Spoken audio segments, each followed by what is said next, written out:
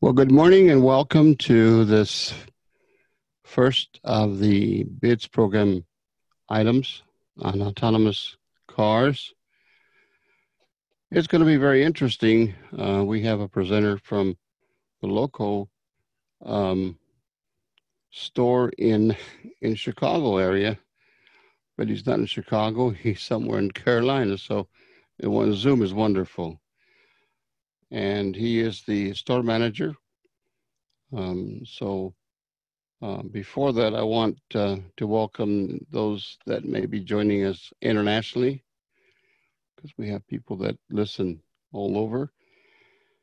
And this session is eligible for CEU, so I will let Arlene give the opening code. The beginning CEU code is 66D, as in Delta, 09. Repeating, 66D, as in Delta, 09. Okay. So without any further delay, I'll just turn it over to Colin Brandt, who is the store manager for Tesla. All right. Good morning, and thank you, Richard, for having me. And well said about the program Zoom here. It's excellent that there's such a great program out there that we can affords us the opportunity to get together like this internationally, and also the chance for me to speak about and on behalf of the company that I work for and have since I was 20 years old. I began with the company at a young age, and shortly, just to give a little bit of background about myself, I exited the Marine Corps a little bit more unexpectedly than I should have, and I had enlisted as an aviation mechanic, E1, Alpha Fox Aviation Marine Corps, and expected to go in and serve some time there, and I actually ended up sustaining a little bit of an injury, and so my plans changed quickly and drastically towards the direction of Tesla. And I think if anything, that was God's way of saying, or whoever is up north, their way of saying that this is the right path for you to go down. So again, I really appreciate the opportunity to speak to Tesla. It's something that I'm very passionate about. I've been very, very thankful and very blessed to have this opportunity to work with this beautiful company and really explore and share these products with a really vast audience. So thank you guys for your time this morning.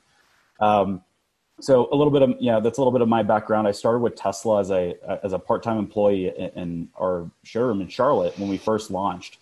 And so we actually, at the time, in the state of North Carolina alone, like many states at Tesla, we battled a little bit with the sales license situation. Not all states are afforded the opportunity to have a sales license when it comes to Tesla, due to some of the older regulations around the company being able to actually sell and deliver products direct to the consumer without going through a franchise. And so North Carolina was one of those unique situations where in Raleigh we had a sales license, but in Charlotte we did not. And so it was a really early start and a very unexpected way of doing business and operating in a state in which you had two cities, one of which had a sales license and one which did not. So I started out on the ground floor and just kind of worked my way into the company, and now I'm lucky enough to live in Chicago and have my own facility. And so let's just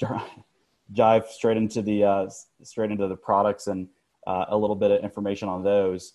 I think to first understand Autopilot and what its purpose and how it serves these products that we sell and deliver is to kind of start from the beginning with Roadster and understand Elon's philosophy, which is a little bit more, let's not just build the greatest electric car on earth. Let's not build the most amazing vehicle on earth and the safest vehicle on earth.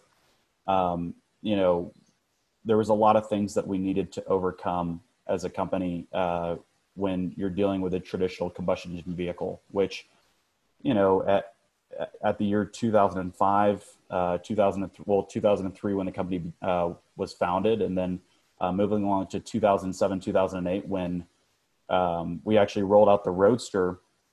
It was less focus on trying to just build the best electric car, and it was trying to, really, given the previous products that were available on the market that were electric or hybrid vehicles, really build something that was just so truly compelling and so unique and so special.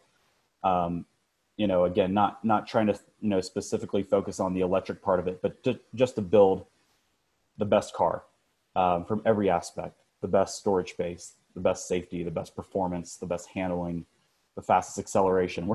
We're very well known. We'll get to the autopilot piece of it here in the full self-drive software, but we're very well known for our acceleration. We truly do not sell any slow cars. Getting into the products, we started with Roadster at a really interesting time in this company's history. 2007, 2008, 2009, throughout the financial crisis. That was when we rolled out our first product. And so certainly a very uncertain time, as people would consider the current times as well, a very uncertain time, and truly astonishing that we were not just rolling out a high performance electric vehicle, but a high performance electric vehicle that was not necessarily the cheapest vehicle on the market at the time during the financial crisis. And the goal with that vehicle was to really show the world that you could have an electric vehicle that was beautiful, that was fun to drive, that was exciting, that was didn't take the maintenance and the cost associated to run other high performance vehicles.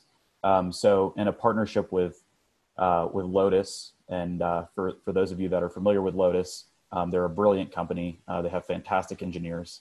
We were able to effectively take the Lotus Elise, which is a really pretty looking little car, lengthen the chassis of the vehicle to, of course, support the weight and the design for the battery, which is mounted towards the rear end of that vehicle, the Roadster, the original Roadster, and get that product launched and going down the road. And they're truly unique. There was a limited production run of those cars. I believe there's less than 5,000 that were ever produced. Very unique colors, and just a really interesting jumpstart to show what electric cars can be and what they should be. So we started with the Roadster. We moved on in 2012.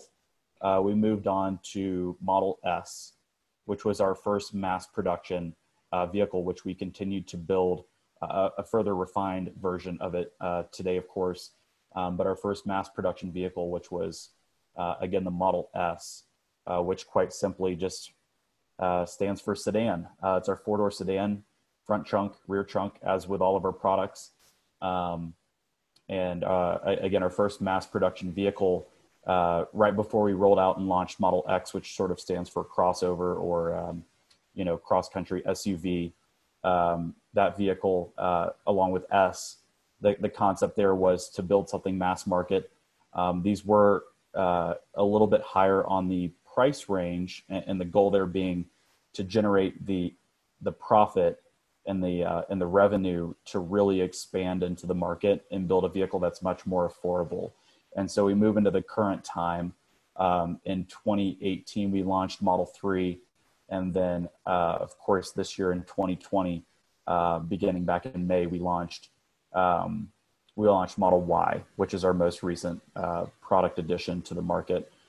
So really from a flagship and luxury Model S sedan, luxury flagship SUV, the Model X, to a more affordable sedan, the Model 3, and a more affordable crossover, a little bit smaller version of the Model X, the Model Y.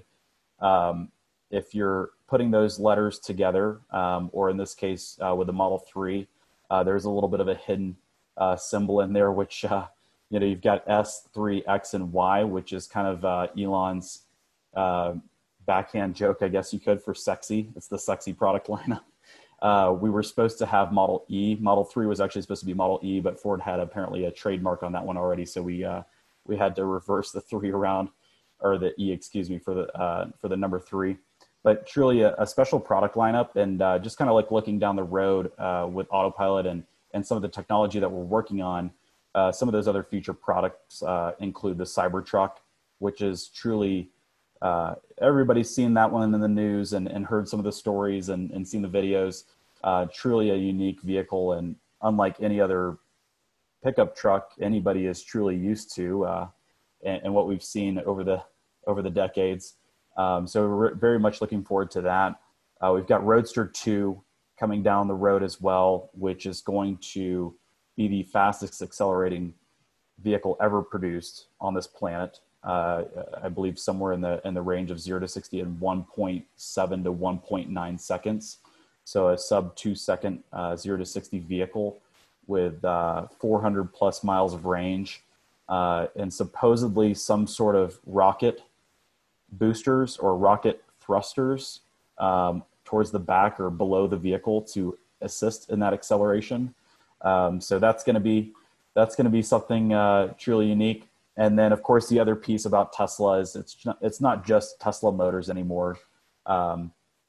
We're speaking on behalf of Tesla Inc. And so we're not just a vehicle manufacturer anymore. Although that is certainly my favorite aspect of the company and my passion. We're also an energy company as well. So the goal is not just to have the electric vehicles and have a sustainable method of transportation for the consumer, but also there is a very realistic piece of, where does that electricity come from? And as of right now, it's not always sustainable. It's not always clean energy, unfortunately. And so the goal with, Tesla and how we operate as a business now is when you actually open up the Tesla homepage, you'll see first and foremost, before you even see the vehicles, you'll see a picture of a home with solar panels or a solar roof on top of the home, along with power walls as an in-home battery solution, so that somebody that is a Tesla owner or seeking to be a Tesla owner can understand what the full ecosystem looks like. This isn't just about, again, running an electric vehicle down the road, but creating a sustainable lifestyle for everybody, and not just for our generation and not just for people that are living in the present day, but for those that are going to walk the earth for decades and generations to come. So, this way that you can, truly generate based on the needs of your home and your vehicle, you can generate your own electricity, store that in the power wall and use it to power and charge your vehicle overnight, which is just truly phenomenal. Really, really neat. But anyways, really what we came here, of course, to talk about, and I'll try to talk about for the next 5 to 7 minutes or so is the full self-drive and some of the autonomous hardware that we've included with the vehicles over the years. And now there's been a few different, a little bit of background about autopilot hardware, because it's not just the software on the vehicles. Starting with Model S in 2012, 2013, there's been different generations of actual physical autopilot hardware on our vehicles. That autopilot hardware, starting in 2012 throughout towards the end of 2014, some of those vehicles did not have any level of autopilot hardware. And again, this is, the beginning of mass production. Model S was not something that we were really in the market to do at that time, just primarily trying to get the electric vehicles on the road. So those vehicles did not have autopilot hardware at all. And then moving into end of 2014 into 2015, we pivoted to our first generation of autopilot hardware, so rightly named Autopilot Hardware 1. And then we, of course, graduated from Autopilot Hardware 1 into 2, and then 2.5, and then the most recent version of Autopilot Hardware, which would be Autopilot Hardware 3. Quite simply put, of course, the cars that don't have autopilot hardware at all will never have autopilot hardware. Cars that have Autopilot Hardware 1 will always have semi-autonomous functionality, so the ability to self-drive down the highway, but nothing truly, beyond that. And then any car that is an Autopilot Hardware 2 or greater vehicle, so 2, 2.5, and 3, those cars will have the capability of what, as of course, what they have right now. And then they will have the ability to be retrofit, to upgrade, and eventually become full self-driving vehicles. So what's really neat, again, for those cars, which I think is about 2017 or 2018 beyond, those cars that have hardware 2 or greater have some incredible functionality that's truly unique to Tesla. So some of those features would include navigate on autopilot, summon, auto park, both parallel and perpendicular, the ability to self park, and then auto lane change. I'm going to circle back to those in a minute.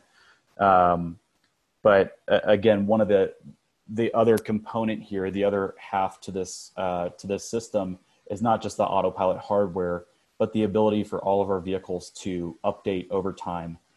So you have to kind of think about our vehicles in the regard of being a computer on wheels per se, which can be a little bit daunting for all of us that have had computer technical difficulties in the past. But they're truly incredible vehicles. They receive software updates over time. And so once you receive your product, once you bring your Tesla home for the first time, it's not just like adding another member to the family. It's just so much more beyond that. The car continues to get better and better and better over time. So, it's the software updates. I always fall back on the quote, life is like a box of chocolates. You never know what you're going to get. It's the same thing with the software updates in Tesla. Sometimes you can receive 1, 2, 3 software updates per month, adding functionality to your vehicle, whether it's a Model Y or a 2015 Model S or whatever the case may be. If you have the correct hardware to support those updates are pushed to your vehicle over the air at home. So there's no need to bring the vehicle into the service center. Your car just gets better over the air.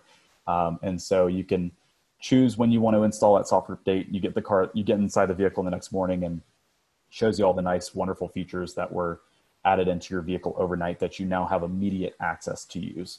So pretty cool there. But jumping back to those autopilot pieces, as we kind of start to wrap things up here, some of those really neat functionality is we originally started with just traffic aware cruise control, which was the vehicle's ability to maintain distance with a forward-facing radar, the vehicle's ability to maintain distance between itself and the vehicles in front of it and bring you down to a complete stop if necessary, effectively drive.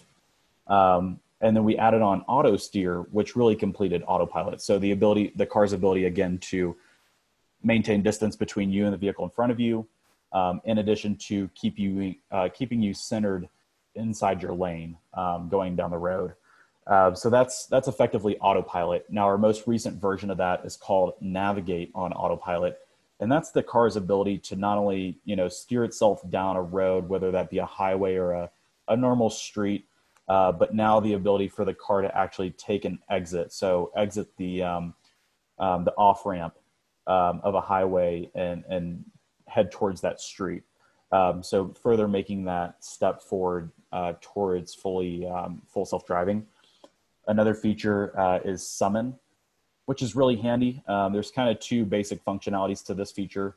The primary is the ability to have the car pull out of a parking space.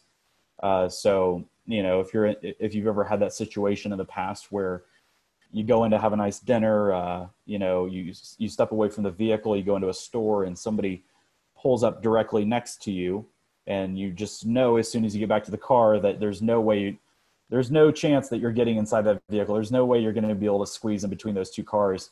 You'd be able to pull out your phone or your key fob and simply summon the vehicle out of that parking space forward or backwards to be able to enter the vehicle more easily. So really nice. Also serves as a wonderful parking function for those that have very tight parking spaces, especially here in the city of Chicago. And then also most recently, the most enhanced version of Summon, which is the car's ability to actually come and pick you up at the front door per se. You come out of a mall, you come out of a movie, you come out of whatever it is that you're doing or whatever's going on. And you can actually summon the car to come and pick you up at the front door. So that's a wonderful feature, something that we've updated recently. Moving into the last 2 features of our current version of autopilot or full self-drive is auto park. Auto park can handle both parallel and perpendicular spaces and perfectly park your vehicle in between within those parameters per se. And then lastly, auto lane change, which is the car's ability when you're using Navigate on autopilot or autopilot, the car's ability to complete a lane change. And probably my most favorite feature to this is that you, of course, have to use your turn signal as an indicator to tell the vehicle that you want to do a lane change. So once you're in autopilot and using it, there's no way to do a lane change without using your turn signal, which of course is to the benefit of all the other drivers surrounding you on the road. So some great features there. That's currently where we're at as far as the actual software and what the vehicles are capable of doing. That's what's actually on consumer level vehicles. We do already have the software and some future software features for the car to be fully autonomous, of course, pending federal regulation and some state level regulation as well. But what's really neat is, again, going back to that autopilot hardware piece, is that you've got hardware 2, 2.5, and 3 that are going to be capable of going 100% fully autonomous. And those cars, whether they already have the hardware or need a little bit of additional hardware, will have the capability to receive those updates and bring smiles and safety to many, many people on the road, and many people that will, whether they're the first owner, the second owner, the third owner, will be able to use for a long time to come at a really, truly affordable price, not just upfront, but when it comes to actual cost of ownership and driving the vehicle down the road and using the vehicle for its intended purpose. So I know I'm a little bit here at time. I went a little bit over 2 minutes here. Wanted to kind of wrap things up with sort of any questions that may be out there. I'll do my best to answer them. Of course, again, just keep in mind, I do work for Tesla and, our sister companies, SpaceX and Boring Company. So there are questions that I can and can't answer, but feel free to, for any questions, I would love to wrap up the session here with those. Do we have any questions out there? Anybody see any hands? Paul Hunt.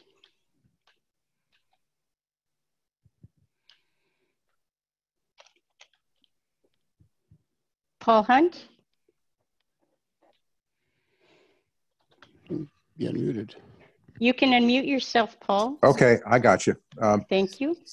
2 questions. Number one, are the consumers able to use some of these autopilot features today, or are they restricted because of the road infrastructure and the regulations?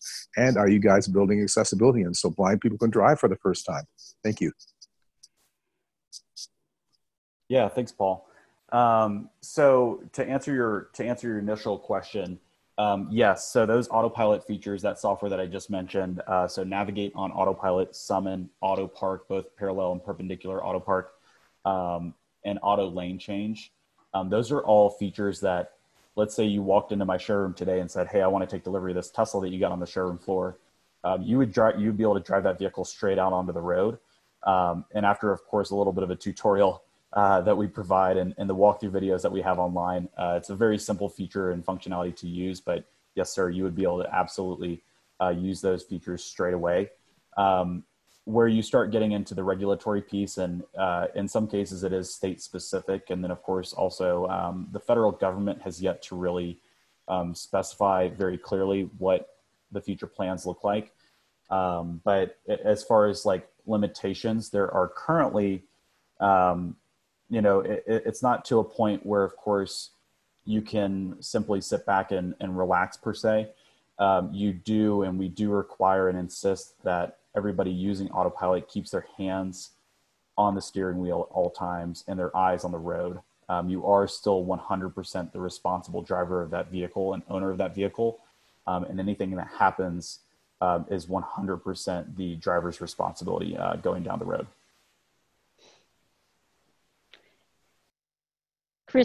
Chris Murray. Hi, this is Chris. First off, just wanted to say happy 4th, and secondly, thank you for your service to the country. So is the future of this fully autonomous vehicle no steering wheel or any type of things of that sort? And Are you familiar with any accessibility for any speech feedback or anything of that sort? Thank you. Hey, good morning to you, Chris, and happy 4th of July to you as well. So as far as there are certain federal regulations that do require some features in a vehicle. And some of them are very, very strange. But one of them, of course, naturally, as of right now, with most vehicles being still maybe even semi-autonomous or not having any functionality to that effect at all. The steering wheel, rearview mirrors, lights, tail lights being placed on a piece of the rear of the vehicle that is not movable. So that's why you can't have that's why you'll never see a tail light in the United States on a rear trunk. There are certain regulations that do not allow for a company to just go full freestyle, if you will, when it comes to the design. So as of right now, yes, the steering wheel, of course, will remain. Elon has made some jokes and remarks in the past about taking the rearview mirrors off the vehicle, the external rearview mirrors off the vehicle, because he always finds a way to try to work around certain things, but he kind of jokes that there's a law that it has to be delivered with the rearview mirrors, but not necessarily that they have to stay on the car. So we'll see what comes in the future, but as of right now, the steering wheel will stay on the vehicle, and again, you 100% responsible for the vehicle going down the road. Future software updates.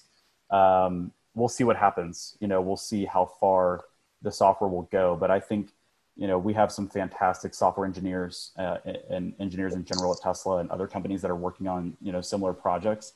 I think we'll see some pretty neat things here in the next couple of years to come. Ray Campbell. Good morning. Can you hear me? Good morning, Ray. Yes, we can hear you. Good morning. Fellow Chicagoan here. I actually live out in Glen Ellen. All right, Oak Park myself. Okay. I go through there on the train when I'm going to work. Back in the day when I actually got to go downtown to work. So my question is, what is Tesla doing in terms specifically of accessibility features for people who are blind or visually impaired as you're working on your software? Does it talk? Does it have features for people who have low vision? What are some of the things that you're doing in those areas? Yeah. And I think Chris actually I was trying to remember the second piece to his question, and I think that kind of ties it together. There is some of those voice functionality features. That's what's cool, right? So the way that I like to think about it, I can't share any specific information, and there also are just plain and simple things I don't know and that have yet to be shared with me. But what I always go back to, of course, is the car's actual hardware and software capability, which is, again, you've effectively got a supercomputer on wheels. We already had some basic voice functionality, which, of course, is probably on a similar line as a lot of other vehicles. So you can tell the vehicle to call somebody from your contacts list. You can tell the vehicle to navigate to a certain destination. The navigation built into the vehicle is Google Maps, or based upon Google Maps. So what's really nice about that is it's far superior to some of the other traditional manufacturers where you have some sort of a in-house built system that's typically very out of date and very expensive to update when you're missing those maps. Again, the Tesla has Google Maps, so if you can find it on your cell phone, you can find it inside your Tesla through voice. There's some other functionality there, but we just recently actually updated that functionality to where you can now tell the car to change the temperature, to turn certain heated seats on, and it's expanding rapidly and very quickly. So, can I say that there's anything specific to the blind? Not necessarily as of right now, but I know it's something certainly in mind, and just for a really vast audience as well. Having that functionality, and as we are just plainly, generally a very distracted society nowadays. There's a lot of shiny things on the road. There's a lot of shiny things on our cell phones, and just the ability to again, the concept here behind autopilot is not necessarily, the misconception is typically that, oh, I'm going to get a Tesla so I can get autopilot and I can sit back in the seat and let the car do the work for me. It's more safety oriented than anything else. That's our key with the design of the vehicles, the engineering of the actual the build and the quality of the car is with safety in mind. And autopilot was the same goal, was to keep not just the driver of the vehicle but everybody else around you and their vehicles safe as well. Mitchell?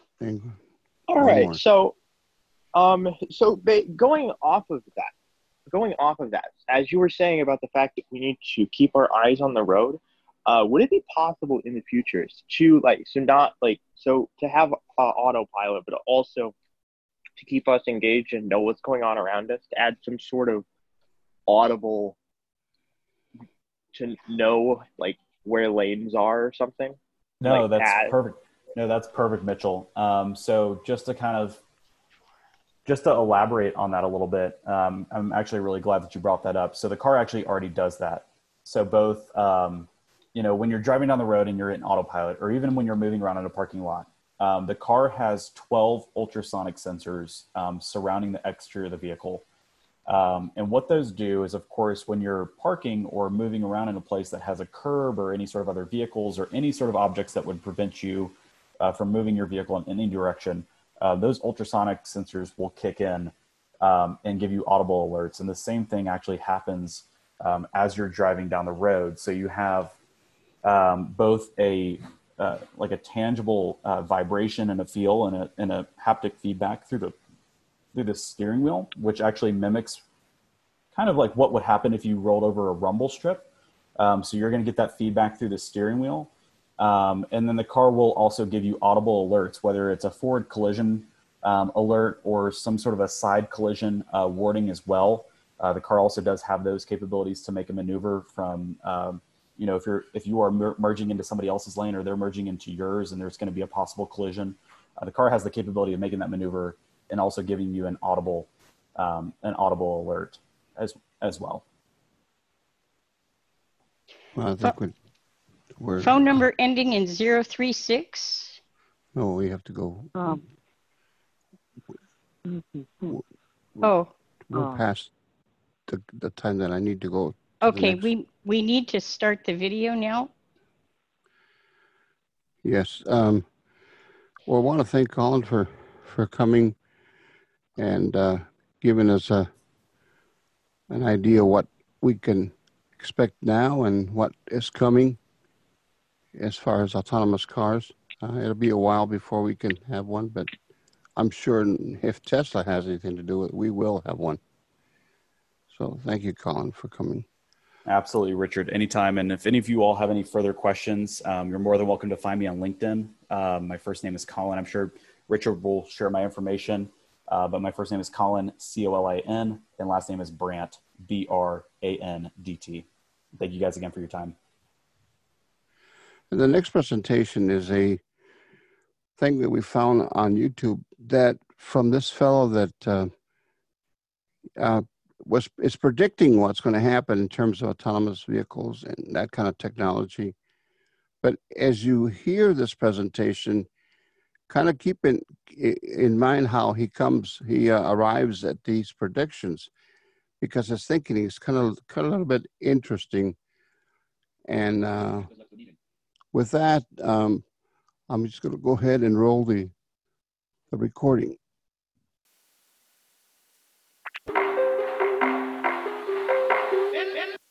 Welcome back to another episode of Net Positive, everybody. I'm extremely excited about today's guest, Tony Seba. He is a serial entrepreneur. He's the co-founder of the independent think tank Rethink X and the author of The Clean Disruption of Transportation and Energy. Tony, thank you so much for being with us today. It's my pleasure. Thank you, Sam. Yeah. So we have a lot to cover. It's going to be sort of a shorter episode. So let's just dive right into it. Basically, there's a convergence of technologies that are completely disrupting and reshaping energy and transportation. Yes. Yes. Both energy and transportation. And that's the topic of clean disruption. Essentially, after 10 years of research, what came out of the insight that came out was that, and I'm talking about 2014, almost 6 years ago, there are 4 technologies and 1 business model innovation, all of which are independently disruptive, but the convergence of these technologies, essentially, I found we're going to wipe out energy and transportation, conventional energy and transportation as we know it, and it's going to be over by 2030. And that's the insight. So this is not just a small shift, this is a complete transformation. Major transformation. Now, you know, I mean, your listeners probably want to know, what is a disruption after all? Yeah. Everybody talks about a Buzzword thrown disruption, around, right? So a technology disruption is essentially when convergence of technologies, and I'll come back to that, makes a product or service possible. And when that product or service happens, it does 2 things. One is it creates new markets. So think Uber, it created new markets. And at the same time, or eventually, it either destroys or dramatically transforms existing industries. So Uber created this new ride-hailing market, and at the same time, it wiped out taxis as we know it. Oh, yeah. So it's both creation and kind of destruction, if you will. So what I found was that the 4 key technologies, batteries, electric vehicles, autonomous vehicles, ride-hailing, and solar energy. So all of them are disruptive. When they converge, it's going to be super disruptive. So let's talk about a previous disruption so that we can go ahead. So let's go back to move forward. Of course, everybody has a smartphone. Most of us do. Now, the question is, why did both Apple and Google come up with the smartphone, iOS, and Android in 2007? Why not 2005 or 2009? I mean, we all adopted it, but you have to stop and pause and think about that. The reason it was 2007 is that was the year when all the technologies that made a smartphone possible, a $600 smartphone possible, converged. So that was the convergence of the smartphone. So the technology was there, but not necessarily accessible to the masses, basically. It may not have been. So we had lithium-ion batteries, we had computing, we had broadband, and so on. But they didn't have the capability at a certain cost. Okay. Right? So essentially they had to have the capability to enable us a smartphone at a $600 cost. And that happened exactly 2007. So that was the year to get into that business. And that's why Google and Apple both came up with a smartphone. Now, because 2007 was the year of convergence, 30 companies could have done it. Nokia could have done it. Remember them? Oh, yeah. BlackBerry could have done it. Remember them? Right? Motorola could have done it. But the second lesson of convergence or of disruption is that disruption usually happens from the outside. So neither Google nor Apple had ever built a phone before. And they're the ones who made the disruption happen. Right? And they're the ones who have become trillion-dollar companies. So they had a whole new perspective, basically. They could see the trends that weren't necessarily, I guess you could say the other companies sort of had like tunnel vision. It's just the way we do things. That's the way it is. I mean, you know, in November, December of 2007, Nokia was on the cover of Forbes magazine. And the question was, can anyone stop Nokia? Really? Right? So if you're Nokia, you're doing everything right. You're doing Why change? Yeah. Why change? Can you blame them? No. Right? They have great cash flow, great market share, and so on. And because of that, they don't see the disruption coming. And if they see a smartphone disruption coming, they're like, we can do that, right? Whenever the market is asking for it, we can do that. What they don't see is that when the market is there, it's too late. Yeah. You can't get in. So if you're not in when the disruption, when it converges, Right, you need to be ahead of the curve. you're out, right? So that's the smartphone disruption. And, at the time, folks said, who is going to buy a $600, iPhone when you could buy the $100 Nokia or Motorola? Famous last words, right? What they did not consider is that a smartphone is what I call a disruption from above. Essentially, a smartphone is not just a cell phone. It does 1,000 things, one of which is making a phone call. And most people don't even buy it for that. Yeah, right? I was going to say that's like one of the least used Exactly. features. So a disruption from above is when you start out with a superior product that's also more expensive. But then as time goes by, it gets cheaper and cheaper and cheaper. I mean, the technologies do. And so, again, if you're not in, you're essentially out. And why is that? What's helping them to get cheaper and cheaper and cheaper? It's what I call technology cost curves. So every technology improves at a certain rate every year. Lithium ion has improved at about 16 to 18% per year for about 10 years. Computing, Moore's law, has improved at 41% per year for decades, and so on. So imaging technologies have a cost curve, bandwidth, and so on. And that happens for many reasons. One is learning curve, for instance. I mean, the better you get at it, the quicker you produce them, the better you produce them, and so on. Scale, the more you produce something, you can buy it in a cheaper way from the market, and so on. So there are many things that contribute to the cost curve, but they're going at different rates, and that's what confuses folks. Yeah. So lithium ion, say 16, 18%, computing 41%, imaging 58% per year, right? So the question is, when is it going to converge for your specific market? Because if I follow about 13 technologies, and when they converge at different places and times, they're going to disrupt essentially every industry in the 2020s. So that's how disruption's going to work. And that takes us to transportation. So what is the big deal about what's going to happen in transportation?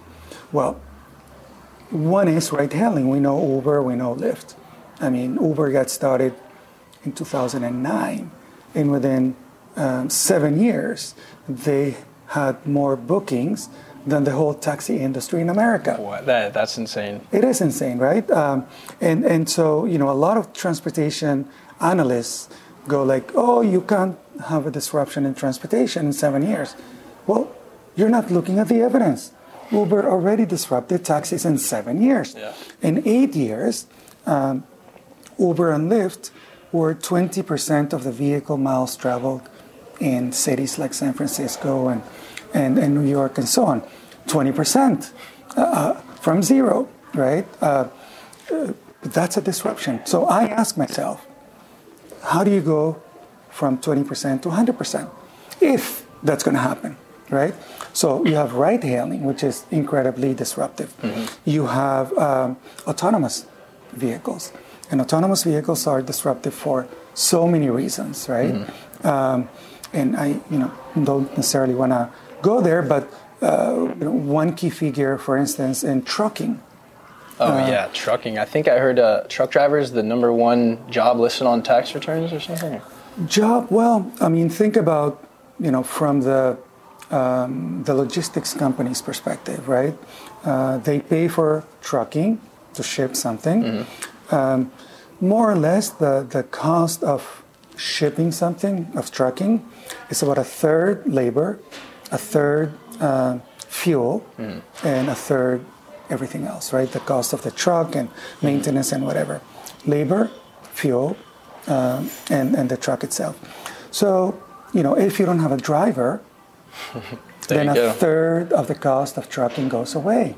And then no fuel. Or and then different type of fuel, cheaper yeah, fuel? Well, when you have an electric vehicle, the cost per mile of charging or fueling is about 10 times cheaper for an electric vehicle. 10 times. 10 times, right?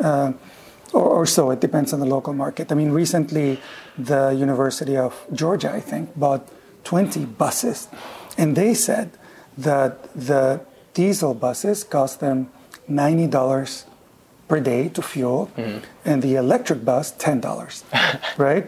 I mean, this is today, and so you have autonomous technology. You have, and also autonomous technology. Not only do they cut the cost of labor, human labor, but also they drive better. They save lives. I mean, there are innumerable kind of reasons why it is disruptive. And then you have EVs, of course. Electric vehicles are 10 times cheaper to charge, 10 times cheaper to maintain, at least 10 times. Why? Because an EV has a few dozen moving parts, but an internal combustion engine has 2,000, 3,000 moving parts. I remember when I first heard you say that when I was listening to one of your speeches. I blew my mind. I was like, wait, hold on a minute. It has how many? Is it 20 or so moving parts? 20 moving parts. It's hardly even a car, honestly. And it's magnetic. I mean, it's not like they're bumping against, one another, as in a gasoline car. Yeah, no transmission. No, I mean, in a gasoline car, you essentially have thousands of little explosions every second. I mean, literally, that's what you have. You don't have that in an EV. And 20 parts that move but barely touch each other. What that means is that an electric vehicle lasts 500,000 miles, whereas a gasoline vehicle lasts 140, maybe 200, right? Meaning that an EV will last 3 times longer than a gasoline vehicle. Now, we drive 10,000 miles per year as individuals, right? If you look at a lifetime of 500,000, it takes 50 years, right, to drive an EV, whereas it takes 12 years. We drive a gasoline vehicle 12 years. Who would want to drive a car for 50 years, right? Yeah, unless you live in Cuba, right? And then you have to, right, kind of thing. But if you're a logistics company, if you're a fleet, if you're Uber, if you're Amazon, then you drive your vehicle 100,000 miles a year. Oh, yeah. So for them, over 5 years, you would need 1 EV or 3 gasoline cars. So it's a no-brainer. So from a fleet perspective, just the fact that an EV is basically has 3 times the lifetime is worth it. So once the EV gets close to the cost of purchasing cost of an ICE vehicle, then essentially it's over. They have to buy EVs. And that's why you have Amazon placing an order of 100,000 vans. I was going to say, we're pretty much there right now. The purchasing cost is finally exactly. We're there, right? I mean, just like I said in Clean Disruption, 2021 is the tipping point. It's going to happen 2021. And if you look at what the purchase order from Amazon, they're shipping the vans 2021 to 2024, 100,000. And, Amazon is not a company known for being green, but they're known for making green, right? Oh, yeah. But for them, it makes sense, purely economic sense, to go EV, even without autonomous technology. Yeah, so you can trust this isn't greenwashing and branding. This is economic decisions. Numbers, right? And there's any number of other reasons, one of which, for instance, is that a 200-mile EV has enough battery capacity for powering the average American home for 2 days. Try that with your no more generators, truck, right? 2 full days you can power your home with your vehicle. I mean, in the mainstream narrative, they're like, how do we charge the car? Where the real question is, how do we charge the house, right, with the car? Because you can do both, right? Or how do you charge your office with your electric truck or whatever. So put together all of those reasons. EVs are disruptive, autonomous is disruptive, and ride-hailing, on-demand transportation. Which is the business model innovation you mentioned earlier. Exactly, Uber, Lyft, and Didi, and so on. Now, when you put it all together, on-demand, autonomous, and electric, is where you get the big convergence, the big disruption.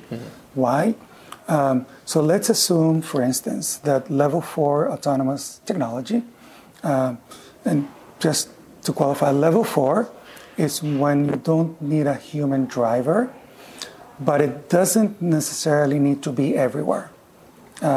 So you can be geofenced, meaning you can have a digital fence around a city, right? Charlotte, Phoenix, San Francisco, and the car cannot drive outside. Okay, so it limits where the vehicle can travel. Yes, that's geofencing. But within that city, they can travel, right? And that's what Google, for instance, Waymo, is doing in Phoenix, in Chandler. So we're there now. We achieved level 4 autonomy. Well, maybe not legally, or I should say policy needs to catch up, but the technology is there.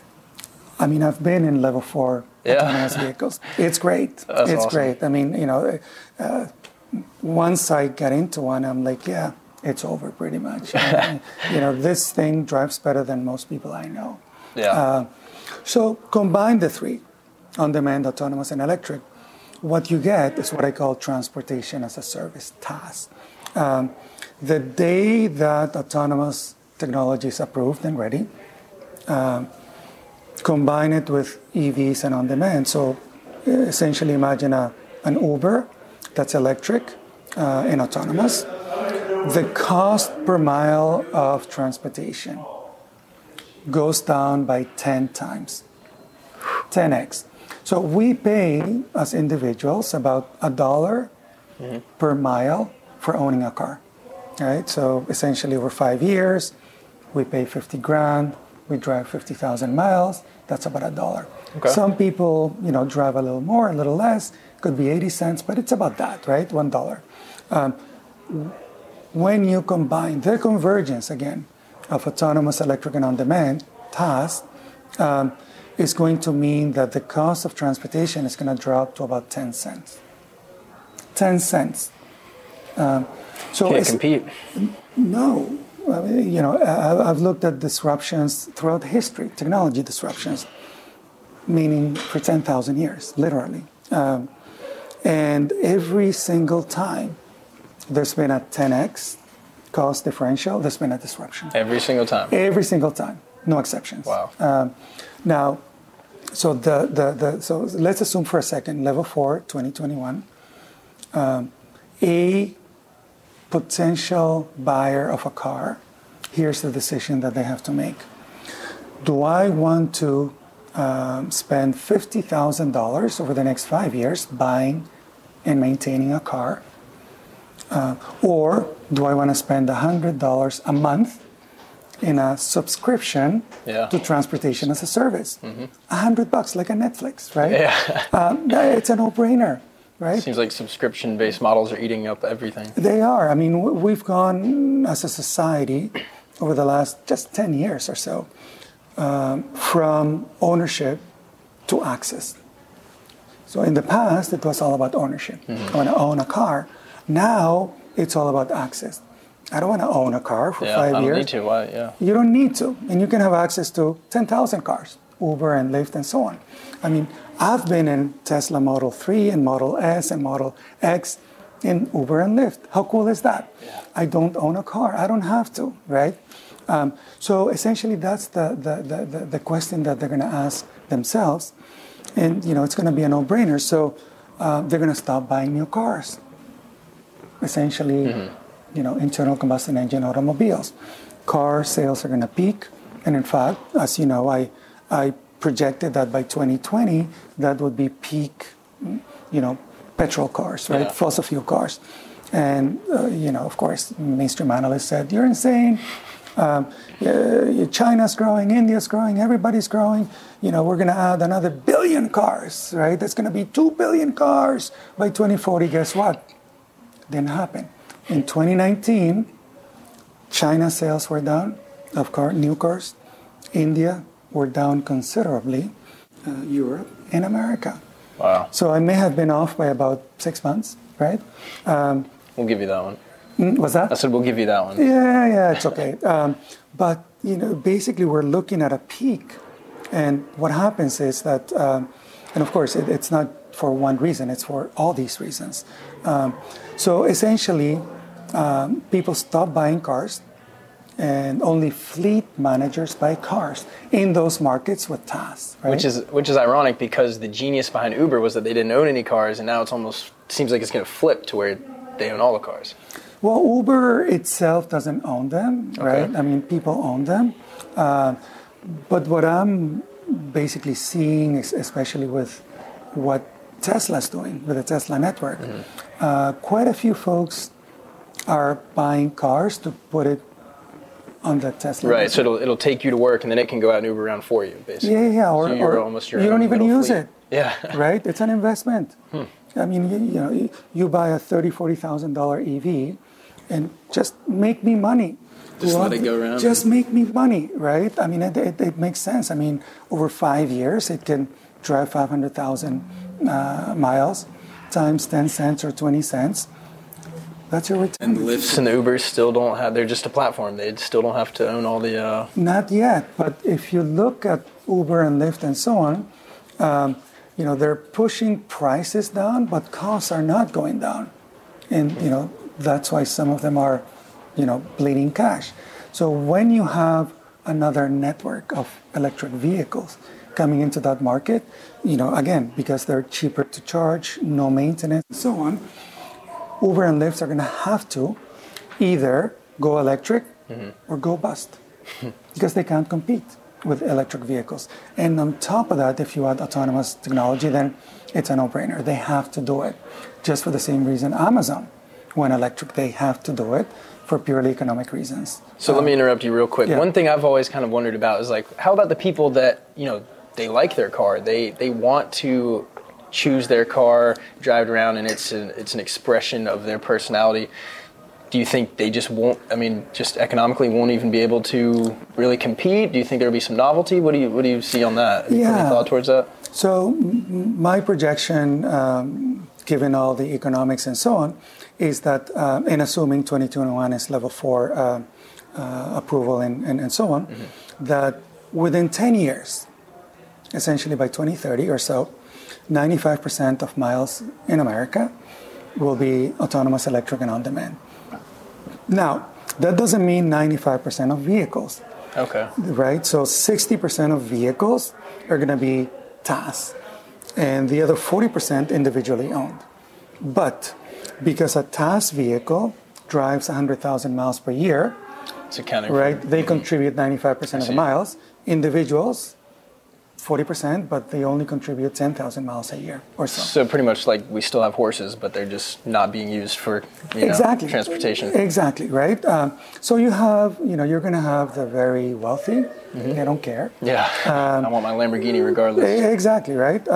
And then I actually asked an NFL player, he was talking about Teslas, and he chose a Maserati, and I said, why did you go with the Maserati when you could have had the P100D? And he was like, it was the engine, man. I wanted the engine. Yeah, he wants the roar of that engine. He didn't know that you can download the roar, right? And it's a lot cheaper than $100,000 on top of the, the Tesla S. It's just a computer at this point, huh? Yeah, it's a computer. It's a computer on wheels. But some people are not going to care. And then you have rural areas where, if you look at TaaS, it's going to start in high density kind of areas, higher density, and then it's going to radiate out. And you're going to find some rural areas where it's going to take a while for TaaS to radiate out. And even then, we're going to have basically at some point to subsidize basically rural TaaS, and because the critical mass of vehicles and so on is not going to be there. So we're going to find ourselves in a situation where folks who make less money than city folks are going to pay more for transportation, and that's not fair, right? So what I think is going to happen is that what we did in the past with electricity and the postal system and water and so on, where electricity, electric power didn't really make sense from a purely economic basis in a lot of rural areas, but we did it anyway because we believed in equity, in access, that every American should have access to the postal service, to water, clean water, and so on and so, electricity and other infrastructures, right? So I think that's what we're going to need to do. And public just kind of get everybody on the same page. Yeah. Public transportation agencies are going to have to essentially go from managing assets, buses and so on, to managing task companies, right? And so as a society, we're going to subsidize access for those who are not necessarily in the high density areas and so on. But yeah, I mean, some people are not going to want to sell their cars. But here's the thing. Transportation as a service is going to be even cheaper by up to 4 times than just operating a car. Wow. So, if your uncle gives you a car for free, the cost of gasoline... So not even purchasing a car, just operating it, just free, driving it around. Right, just driving it is going to be 2 to 4 times more expensive than TaaS. So you may not sell it right away, but eventually you will, right? And the other thing that's going to happen is that autonomous technology is getting better and better and better every moment. Yeah. Every car, every Tesla Model 3 that's out there is contributing to their AI. Fleet learning, I think they call it, right? Yeah, I mean, so I figure that it's going to improve at least at 40% per year, which is Moore's law. And Tesla's just using cameras, not LiDAR, right? No, they're not using LiDARs. They're impressive. using cameras and sonars and so on. But they say that, look, humans drive without LiDAR. Yeah. Why would a car need it, right? There are big advantages to LiDAR, but to get to level 4, you don't necessarily need LiDAR, right? Basically, according to Tesla data,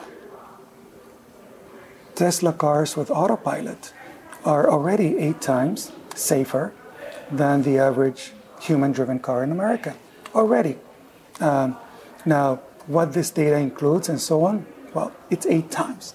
But even if it's just 2 or 3, it's going to improve by at least 2x every year or 2, right? So at some point, it's going to be 10x and 100x better than a human driver. And at that point, insurance for human drivers is going to go through the roof. It's make it legal for you to drive. At some point, it will be, right? But in the beginning, the cost of insurance is going to drive people out of, no pun intended, essentially driving cars and buses and trucks and whatnot. So this is the transportation disruption. Essentially, it's the convergence of these 3 technologies, on-demand, autonomous, and electric. And it's going to happen for purely economic reasons, because it's going to be 10x cheaper than owning a car. And it's going to happen like, most disruptions these days very quickly. Blink of an eye almost. Blink of an eye. I mean, I remember Netflix was mailing DVDs. Now some kids have never even used a DVD. Yeah, they don't know what it is, or a typewriter, or a cassette, and so on, right? And those went basically in the blink of an eye. And the implications are astonishing. Implications of this disruption. So, for instance, we park our cars about 96% of the time. Yeah, that was another one that when I first heard you say that, I was mind blown. I just never really put any thought to it, but I was kind of like, I guess he's right. Most people they don't want to be driving around all day. Well, we just get used to it, right? And we think this is the way it is. So essentially, we pay $50,000 for a car over 5 years to use it only 4% of the time, right? That's a disruption waiting to happen, right? So a transportation as a service vehicle is going to be used 40, 50, 60% of the time. In fact, trucks already are being used 50, and with autonomous technology, they may well be used 80 or 90%. Now, going back to cars, essentially when you have no more individual ownership of cars, we don't need to park them. A lot of our cities are about a third of the landmass parking. of LA, of Houston, Dallas, and so on. And now imagine that about 80% of these cars, of these parking spaces, gone. And so not only are you saving from the emissions that are no longer there, but also I guess the urban heat island effect will be pretty much mitigated, huh?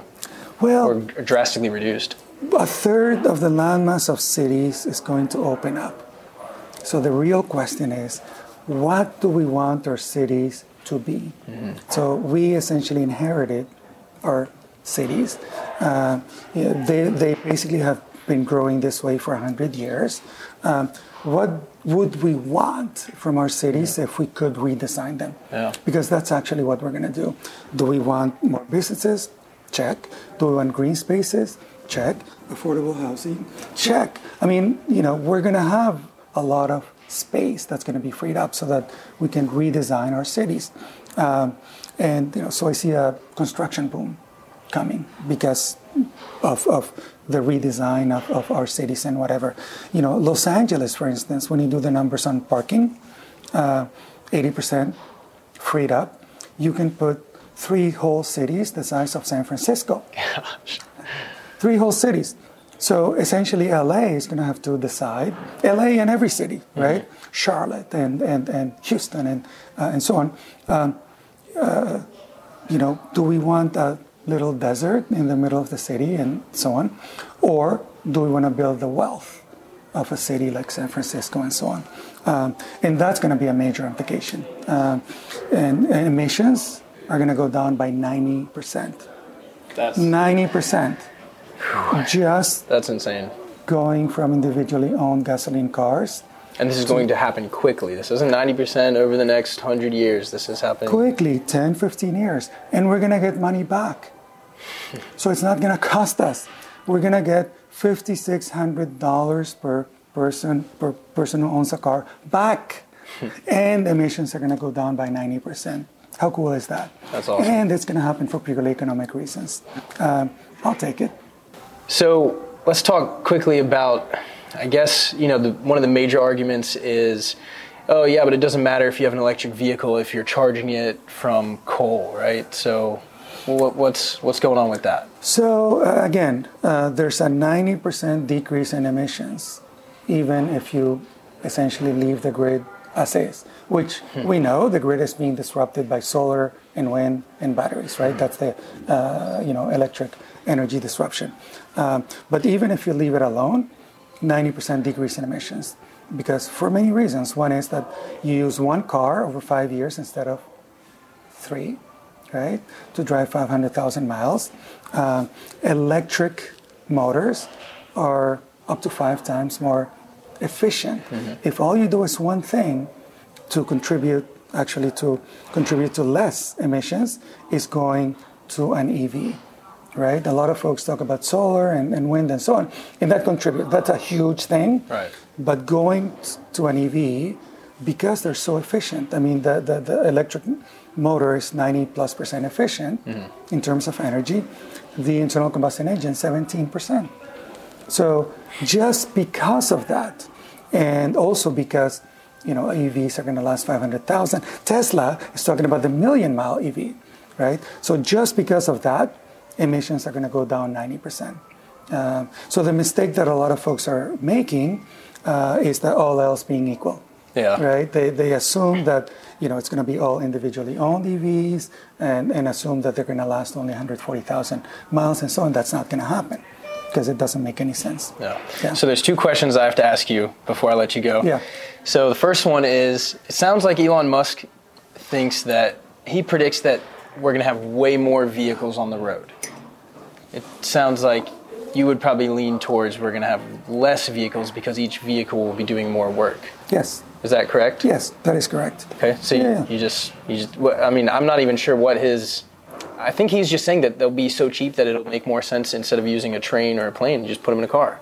Do you think that will contribute to more vehicles, or do you still lean towards we'll probably have less vehicles? So what happens with disruptions is that the metrics might change, right? So, we went from, for instance, music used to buy a CD or or whatever, and videos, you would buy a DVD. Now it's all about streaming, right? So the metrics change. It's not just that, it's a different technology. The metrics by which you're measured and the metrics by which you make money change, right? So instead of units of record or a DVD or a CD, now it's all about streaming, right? YouTube or whatever. And the same thing is going to happen with transportation. So we're going from a model of essentially pushing steel, right? Pushing cars to one where the metric is going to be cost per mile or price per mile. So it's going to be on a per mile basis. So what is going to happen, because transport as a service is going to be so cheap, is that the number of miles is going to go up, way up. And, basically in my estimate, it's going to go up by about 50% by 2030. It may go up a little more. But of course, by 2030. It's going to go up by 50% because it's going to give access to a lot of folks who don't have access to great transportation today. So we talk about owning a car, but a lot of people don't own a car. And also our transportation, public transport system is not that great, except in a couple of cities, right? So when we give cheap, convenient access to transportation, usage is going to go up. Miles are going to go up, but units, cars are going to go down. Yeah. Interesting.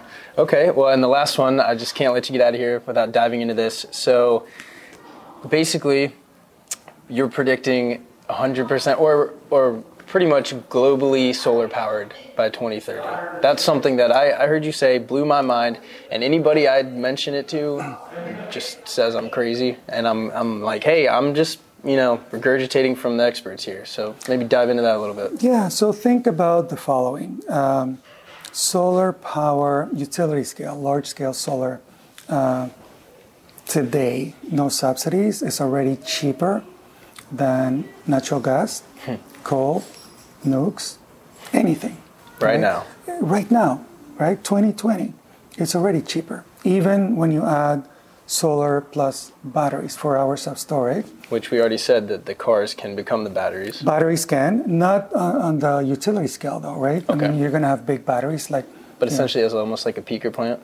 No. 4 hours, if you have, this solar plant for 4 hours, that solar plant 4 hours, and the number of hours is going to increase, right? 4 hours is what we have today, but as the cost of batteries decreases, you're going to have 6 and 8 and so on. Okay. So you're going to have wind, you're going to have solar, and wind is in the same kind of cost, right? So wind is also cheaper than gas and nukes and so on. There's more, right? The total cost of solar today is below the operating cost of gas, of coal, of nukes. Total, you mean installation and operation? Everything. You install solar, you operate solar, you maintain solar. All of those costs together are cheaper than just the cost of burning gas, right? If you take out in maintaining the plant and whatever. So, take out the cost of the plant itself, it's still cheaper. Solar is. So essentially, from here on end, this is what happens. Anywhere there is solar, it puts essentially a cap on what the rates of other power plants can charge, right? Okay. At least for the penetration. So if solar has a 20% penetration, the first 20% goes to solar, right, in any auction because it's the cheapest. And then everybody else divvies up the rest. No conventional source of electricity can be built economically. Yeah. So just like you said with the EVs forcing the ride-sharing platforms to go electric because they can't compete without it. They have to. So the only reason, so essentially every new build from here on end is going to be solar or wind, right? Or a combination. It's exciting. From here on end. And then the existing plants have to go bankrupt. And the only reason they don't go bankrupt is because of government regulation and protection and so on, right? But in a purely free market for electricity, they would all go bankrupt, right? And only solar and wind would get built. So it's only a matter of time, really. It's only a matter of time. I mean, when exactly it's going to happen depends on regulation and depends on, investments and so on. But from a purely economic basis, essentially it has to happen, and it has to happen soon. That's incredible. Yeah. Well, thank you for your time. It's my pleasure. Let's see, rethinkx.com Yes. is where people can go to read some reports, learn more about this. There's tons of your keynotes on YouTube. Yes. Anything else you'd like to share? That's good. Clean Disruption on Amazon. My latest report on the disruption of the cow. That's interesting. Food and agriculture. I'll follow up with you later. Maybe we'll do another episode. That's another episode. But all of these disruptions are enabling one another, right? So the disruption of transportation is enabling the disruption of energy, and then AI is enabling the disruption of the cow, and so on and so forth. So it's all connected. The fact that we talk about them separately, it's just that we are just talking about it. These are just artificial boundaries, right? Right. But it's all connected, and pretty much everything will be disrupted in the 2020s. Cheap renewables, allow children in developing nations to get access to the internet, and then they have access to the AI, and then it just keeps going around and around. And access to water, which, desalination is essentially the cost of electricity, or most of it is, access to healthcare, access to education, and so on and so forth, right? And so they get educated, they're healthier, IQ goes basically through the roof because of that. Health affects IQ, and contamination affects IQ, and not eating, of course, affects IQ. So when you have all of these needs, energy, transportation, food, and so on, met in a very cheap and high quality way, then essentially, you have billions of people around the world with access to the basics of life, education, energy, transport, and food, and so on, for very cheap, right? And that can only grow jobs and wealth and health and so on and so forth. And, I'm very confident that the 2030s, once these disruptions play out, 2030s are going to be amazing because of that.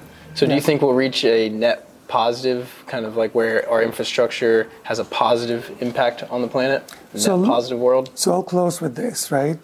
From the disruption of food and agriculture, which starts with animal farming, right?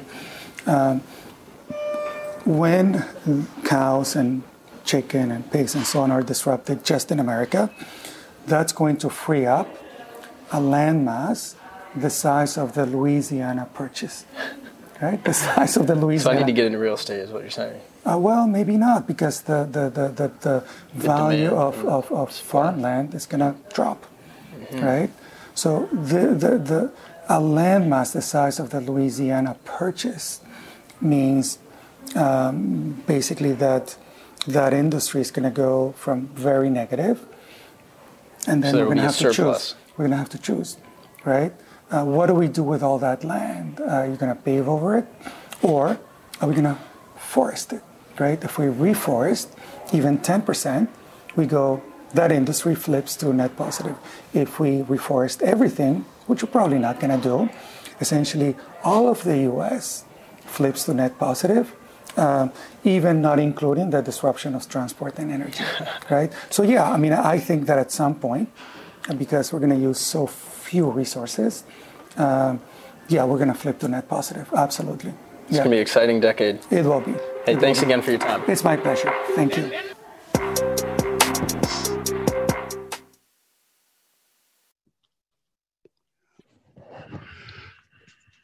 Well, I want to thank everybody for attending. Hopefully, we got the sound thing squared away, and that fellow's thinking is pretty interesting, but it makes sense. So hopefully, we'll see some of these things happen, and cheaper and autonomous vehicles will come to be. So now I'll have Arlene give the CEU ending code. The CEU ending code is A Alpha C Charles 5 C Charles 3. Repeating, A Alpha, C Charles 5, C Charles 3. Well, we thank you for attending, and hopefully you'll join us this afternoon for the Amazon presentation by Peter Korn.